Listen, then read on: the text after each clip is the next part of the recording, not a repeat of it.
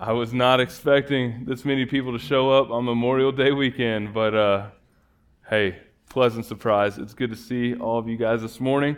We are continuing in our series called Who Can Be Against Us?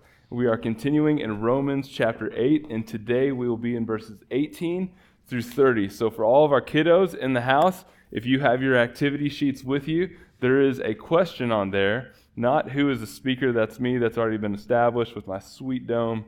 Please get the reflections right.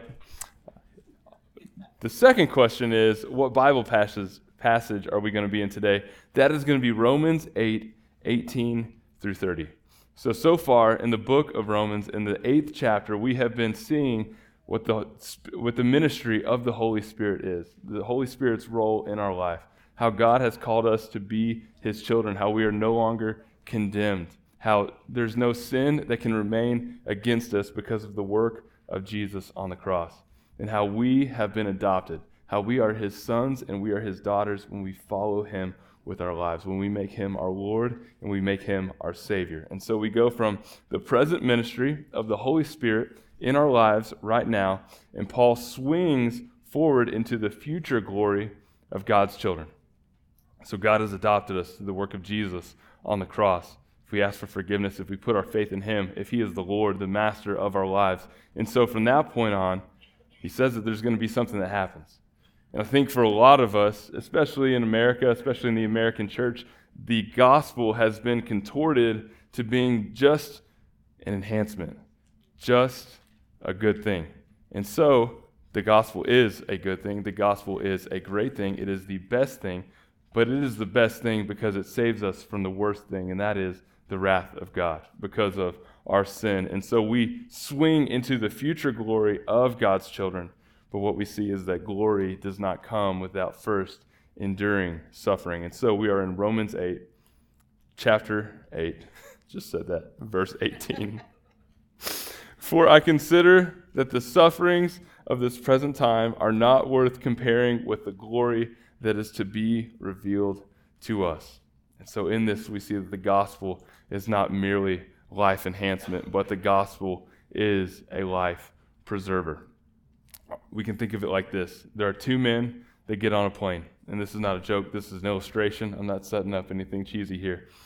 Two men get on a plane. One man is given a parachute and he is told, this parachute will improve your flight. And so curious, the man puts on the parachute, and it's weighty, and it's uncomfortable, and it makes his knees stick out in the aisle a little bit more. And when he sits down in his seat, he can't sit all the way back. He's hunched forward, and people start to make fun of him. Who is this paranoid guy with this parachute that's on this airplane? What is going on right now? They start to mock him. He starts to get bitter. He starts to get disillusioned because this parachute was supposed to improve his flight. And in fact, it's doing the exact opposite. The flight attendant comes by with the cart that's way too big for those tiny aisles. She hits his knee. He's like, man, what's going on? This is supposed to make my flight better. And his heart grows even more bitter. He stands up. He takes the parachute off. He throws it on the ground. He says, this was not a life enhancement. This is not a flight enhancement. I am done with this parachute. There's a second man, and he's given a parachute. And this man, when he is handed the parachute, he says, the flight attendant looks at him, says, sir, here's your parachute. At any minute, you will be jumping from this plane, and you will be falling 25,000 feet. Now, this man, in a little bit different situation than the other man who was thinking, this parachute is going to improve my flight. This guy is thinking, man, I am grateful. He puts the parachute on. He's saying, this is going to improve my whole life, because I'm not going to splat when I hit the ground when this plane does go down. He's not thinking that this is going to be comfortable, that this is going to make me happy, that my flight will be so much better, the Dr. Pepper that they pour for me will taste better, they won't hit my knees. None of that. He is thinking, man, I am grateful because I know that this thing is not going to stay in the air, and I will have a life preserver on the way down. In his gratitude, he doesn't notice the weight. He doesn't care about what other people are saying about him, are saying to him. When the flight attendant comes by with the cart that hits his knees, he thinks, you know what? I don't care that thing just hit my knees. This thing's about to go down. That cart is going to get what it deserves. Okay? And I won't because I got this parachute. And I think in the church today, there's a good chance that we have tried Jesus on, that we have put on Jesus as a parachute, thinking that it will only improve our lives, that Jesus will bring comfort, he will bring blessings and prosperity and peace, and those things are found in Jesus. But if we're only looking to Jesus for life enhancement, then we are only getting half of the gospel. In Jesus, we are promised trials. We are promised temptation. We are promised suffering. But in all of those things that we are promised, that are not great to go through, that are hard, that are heartbreaking, in all of those things, Jesus is with us. In all of those things, Jesus will comfort us. Jesus will bless us. Jesus will bring peace in the midst of all of those things. But it is in the midst of the suffering. It is not despite the suffering. And so, as believers in this room, know that suffering is ahead, that temptation is ahead, that trials are ahead. That's what we've been promised. We've been promised that we would follow Jesus, that we need to pick up our cross and follow him, die to ourselves daily. It means die to ourselves. It means dying to the world. When you don't look like the world doesn't like that you don't look like it, and it lets you know about that. It makes it very clear. So, as people that are truly following Jesus, there is suffering that is ahead of us. But Jesus is our parachute, and this plane's going down, baby. But we will be preserved. Jesus is our lifesaver. He's not merely a life enhancer. I don't know about you guys, but allergies are getting me this week. I'm going to have a lot of sips of water today. We see this when Paul writes. He writes, suffering and glory go hand in hand. The two cannot be separated. We see that in the life of Jesus. Jesus suffered. He died a death. That's the most brutal death we've ever seen. He died a death that we should have died. Before that, he was beaten, he was tortured, and he took that for us. So if Jesus suffered, and we're supposed to follow after Jesus, that means in our lives there will be suffering. But because there is suffering and because there's glory, and those two go hand in hand, we see, first point today is that suffering leads to glory. If you got notes this morning, if you're taking notes, all you kiddos on the little clipboard part of that, you can write it out, you can draw it out, you can get as creative as you want. At the end of service, me and Mr. Allen and Miss Karen, we want to see what you're doing, what you're taking notes on. We want to see all your pretty pictures, Brooklyn. We're excited about that. So the first point today, as it is written on the screen, because spelling is tough, especially for me, suffering leads to glory. We see that Romans 8:19 through 22. For the creation waits with eager longing for the revealing of the sons of God. For the creation was subjected to futility, not willingly, but because of him who subjected it in hope, that the creation itself will be set free from its bondage to corruption, and to obtain the freedom of the glory of the children of God. For we know that the whole creation has been groaning together in the pains of childbirth until now. And so there's suffering, and the suffering leads to glory, and there's suffering in creation. Creation has been waiting. Before studying this week, this is not really a category that I was super learned in. I did not know the details of, I just kind of always thought we suffer as humans. Jesus died for us. I had never really thought about the suffering that the creation has gone through right alongside us.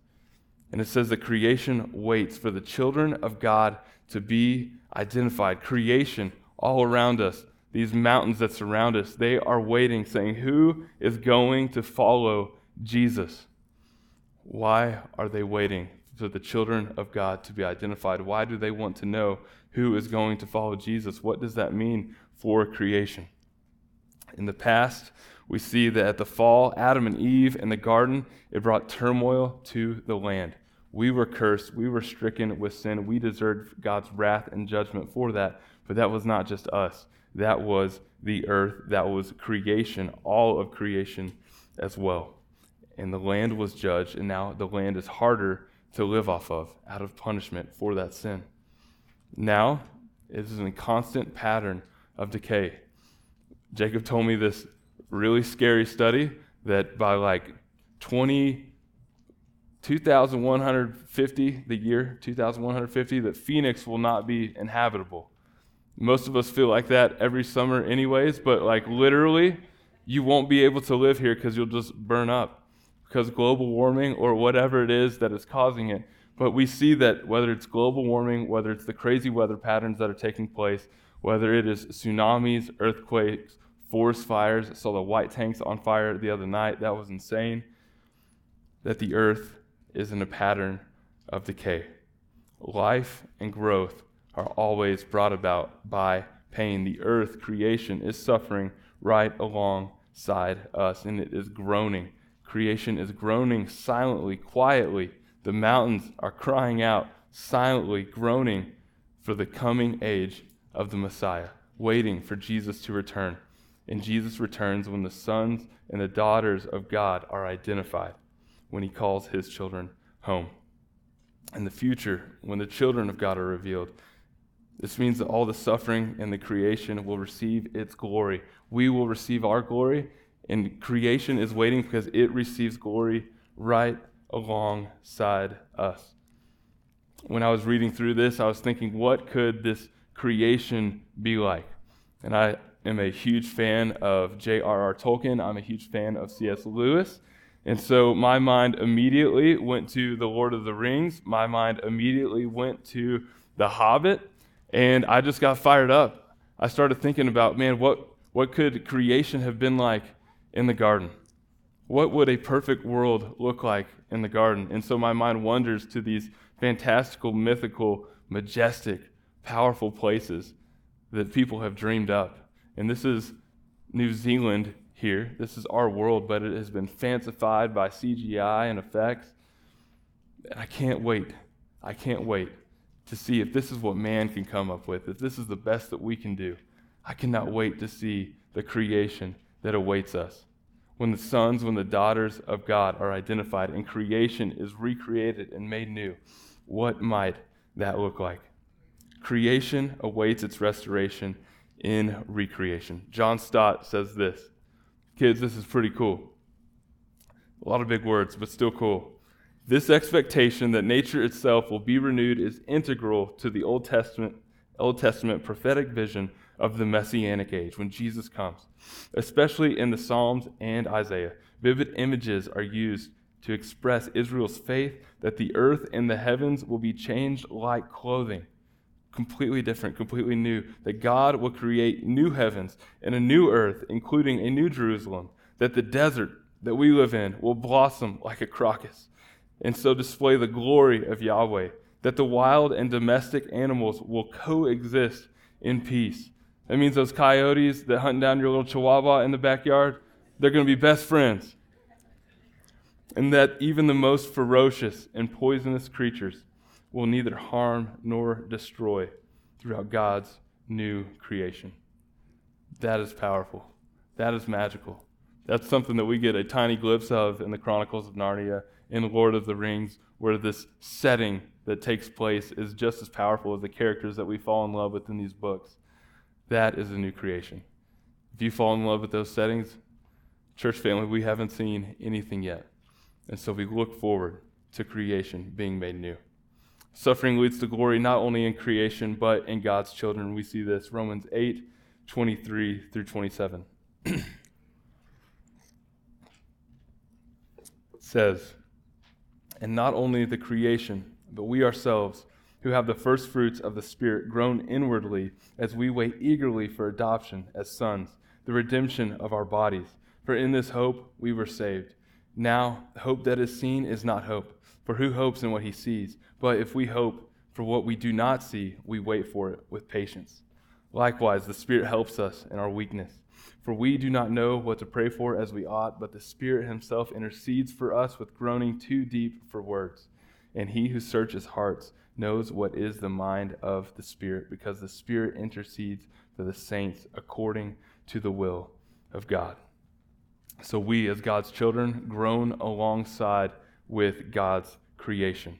We groan two different ways. In verse 23, we see that we groan physically. We are no longer in Adam, but we are in Jesus. We no longer live in the flesh, but we have received a first fruit of the Spirit. These first fruits of the Spirit are a down payment on the riches of the glory that is ahead of us. So if you think about the Holy Spirit.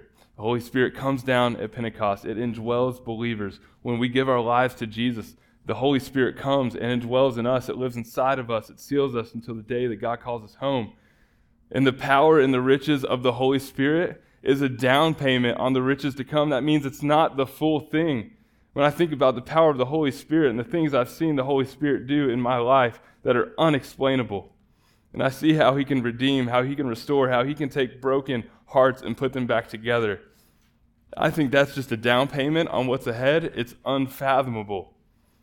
Seeing broken, messed up people made new, restored, regenerated, justified, sanctified, so that one day they can be glorified, and to think that that is just a fraction, that is just a portion of what is to come when we are glorified with Jesus. And so we groan, and we groan physically. And our bodies groan for this new creation, just like the earth groans, and we groan in discomfort and longing. And in that groaning and in that suffering, the Spirit gives us joy and it gives us hope in the midst of discomfort. My brother came into town a couple weeks ago. He's really weird, so he likes this game called Frisbee golf. I don't know if you've heard of it. It's like golf, but with Frisbees. And instead of holes, they have baskets. And so you throw these Frisbees the long distances, and you try to get it in the basket. And he's really fired up about it. And I just immediately get fired up about things that other people are fired up about. So that's why I don't really hold true to any sports team. So I'll cheer for whatever team you're excited about. I just want to be there for the excitement. And so he comes over and he's like, hey man, like one of the only Frisbee golf courses in this part of Arizona in the West Valley is 30 minutes from your house. Do you want to go play? And I'm like, yeah, dude, I'll watch you play. He's like, what do you mean you're going to watch me play? I was like, hey, last time we threw Frisbee golfs outside of your house at Thanksgiving, Frisbee discs, not Frisbee golfs. Frisbee golf disc. It's all right, Jacob. Hold it together. We were throwing him outside of his house in this basket that he bought. That's how dedicated he is. And I could not move my arm for the next 2 days. I tried to sleep, and sometimes when I snore, Rachel pushes me. I roll over on that side and put my arm under my pillow. I couldn't even do that, so I lost out on sleep. And I said, hey, man, I know you're really excited about Frisbee golf, so I'm going to go with you and support you. But I'm going to be the best caddy you've ever seen in my life. And I'm not even sure this is a sport that really appreciates a good caddy, but it's better now because I showed up with a backpack. I had long sleeves on. I didn't know how long we were going to be out there. I had this like wide brim hat with the little flap that goes down. No sun was going to touch me. I was rocking some shorts and some hiking boots. I wasn't going to wear pants because I'm not a crazy person. It was 90 degrees outside. And I had 2 gallons of water in my backpack and 3 Frisbees. And at every hole, I would try to tell him exactly what Frisbee he needed to throw in a game I had no idea how to play. But hey, play the part, right?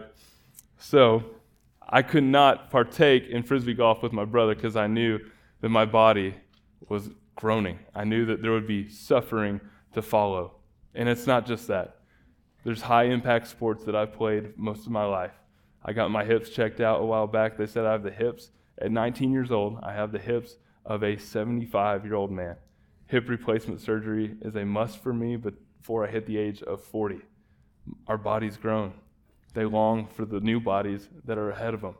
I broke my back playing football. I have a vertebrae that is still not completely healed, and every now and then, if I pick up something sideways or just not perfect form, I'll go temporarily paralyzed. And I'll just have to sit there for a little while because Rachel and the girls ain't going to pick me up, too much weight. But that's been a little while. And then I think about the rest of the things that are wrong with my body.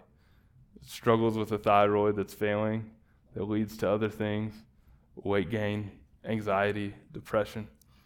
And I can't wait for the new body that is to come because of the struggles that I have in the body that I have right now. And there's groaning that takes place. There is a groaning that takes place physically.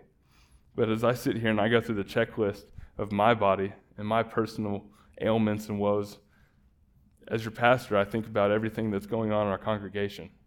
I think about the cancer that is spreading. I think about the problems you have that you just aren't comfortable enough to share just yet. I think about the multiple prayer requests that come in to pray for this surgery, pray for that surgery. And as a 31-year-old man who thinks he has physical ailments, I know that our congregation is not all around that age. I know a lot of these kids will have problems one day, but I know a lot of you are far from being kids like you once were. And the physical ailments and the pains that you go through, they're horrible.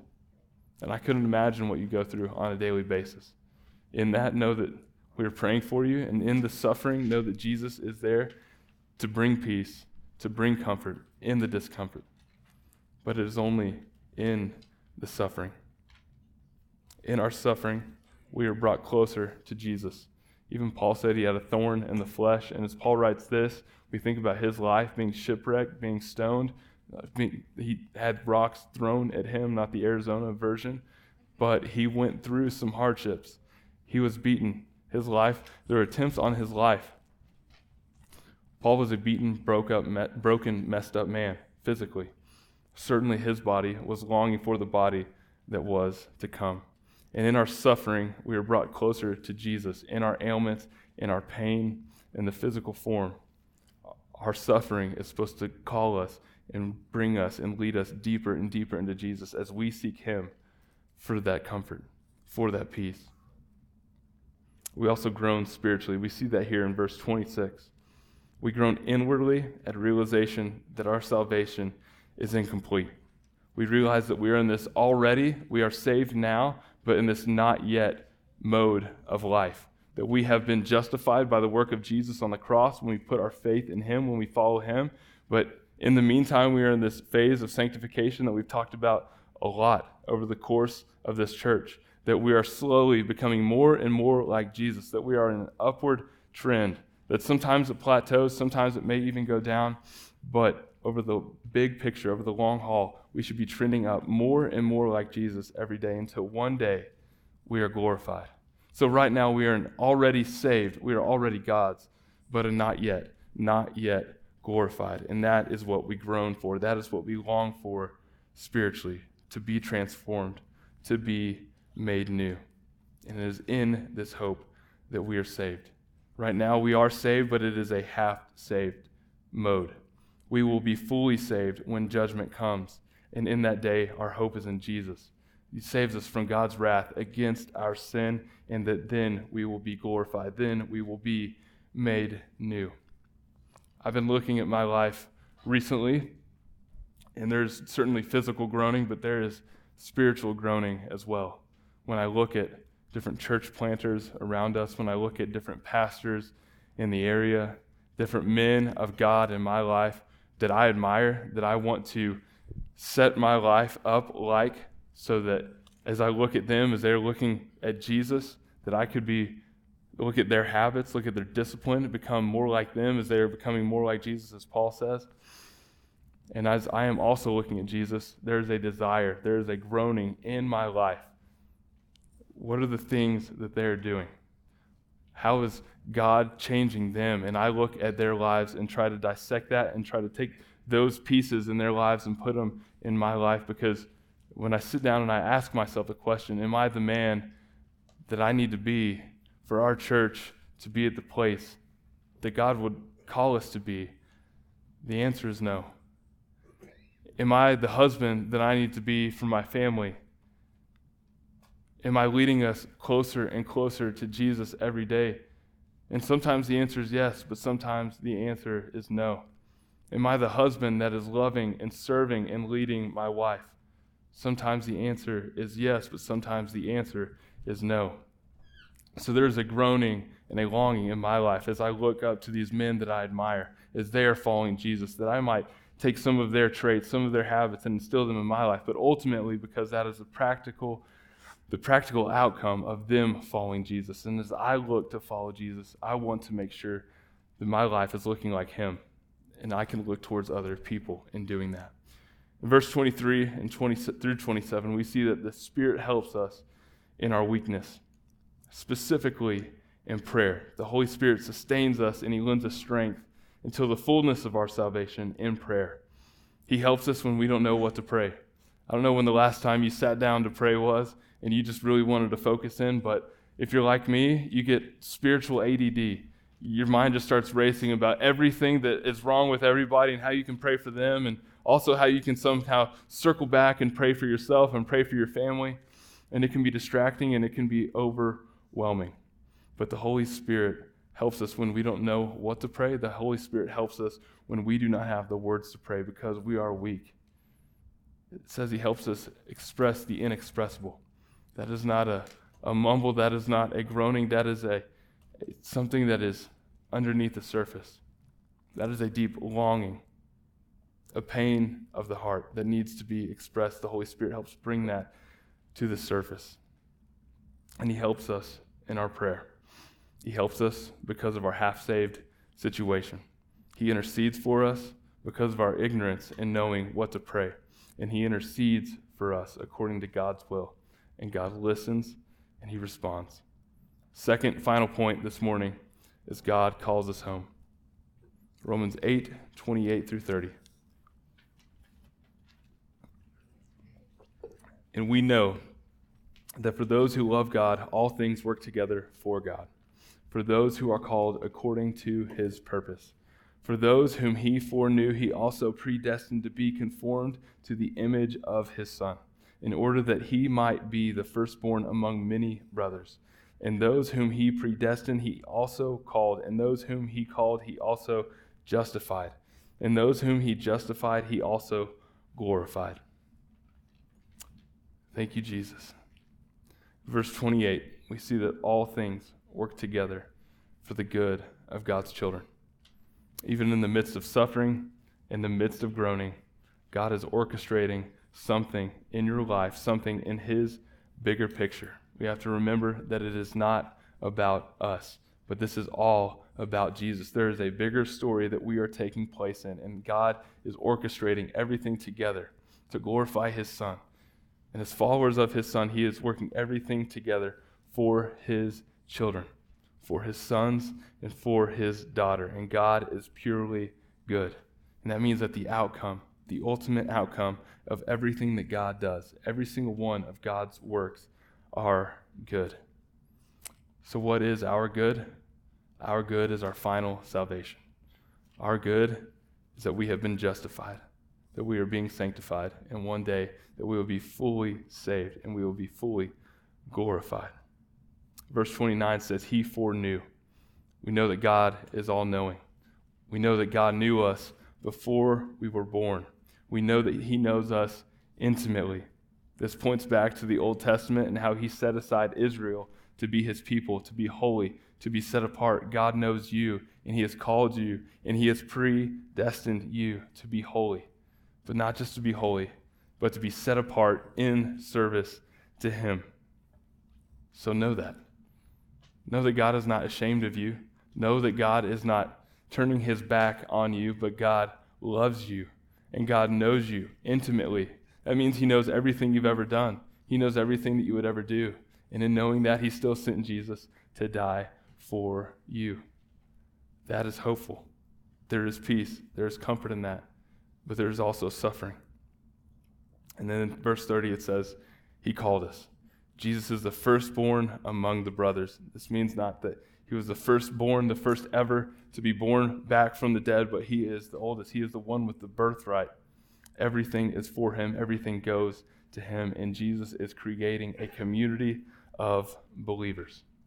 We also see that salvation belongs to God. We take no part in salvation, but God calls us into relationship with him. There is nothing that we could do to be saved. All the work that we needed to be saved was done by Jesus when he died for our sin on the cross. And so the decision that we have to follow Jesus is made for us when God makes the decision to call us to him. We have a decision to make to follow Jesus because God has already made that decision on our behalf. He calls us to justify us so that there may be no condemnation against us when it comes to our sin. And he justifies us, church family, so that one day he can glorify us. And when he glorifies us, he glorifies creation.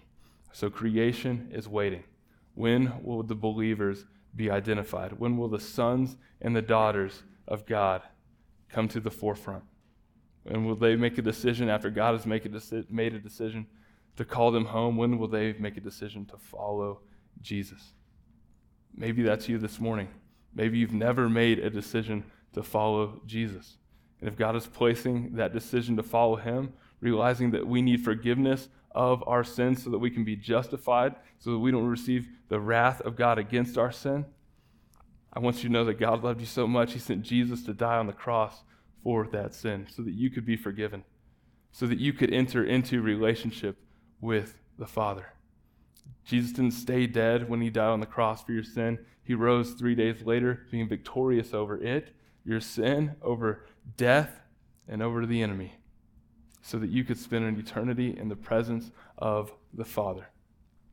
If that's you today, you feel like God is calling you into relationship with him, he has made that choice, then now is the time for you to make a choice. If that's you this morning, on your Connect card, there's a place at the bottom that says, I'd like to begin a relationship with Jesus. We'd love to talk to you about what that looks like. But if God is calling you home, he's saying, son, daughter, you've been gone too long. Just like we talked about last week, the road home is short. It's time to come back. Let's pray. Jesus, we thank you that through your death, through your burial, through your resurrection, that we are justified. God, we didn't deserve that, but you loved us, and you did it for us anyway. We thank you that we inherit your righteousness. Jesus, thank you that we are children when you call us into relationship with you. Father, we pray that you would sustain us through the suffering that we are going through right now as a church, as individuals. Father, I ask that you would bring healing, but God, I also ask that you would bring resilience. That the pain that our church family is going through, Father, that you would meet them with peace in the suffering, with comfort in the discomfort, and that in spite of the suffering, that they turn to you and they grow deeper in their faith and in their walks with you. Jesus, we pray that you would call out your sons, that you would call out your daughters into relationship with you, that they would be identified, and so that these bodies that we are warring against, and sin and flesh and temptation and suffering, that they would be made new, and that creation would be made new along with us. Father, I pray this week as we go into our times of devotion with you, to our times of prayer with you, Holy Spirit, that you would intercede for us where we are weak, that you would fill that void of ignorance when we don't know what to pray, that you would intercede on our behalf with the Father, that we would pursue his will in our prayer and in our life, and that we would follow you, Jesus, that we would love you, that we would love your people. It's in your name we pray, Jesus. Amen.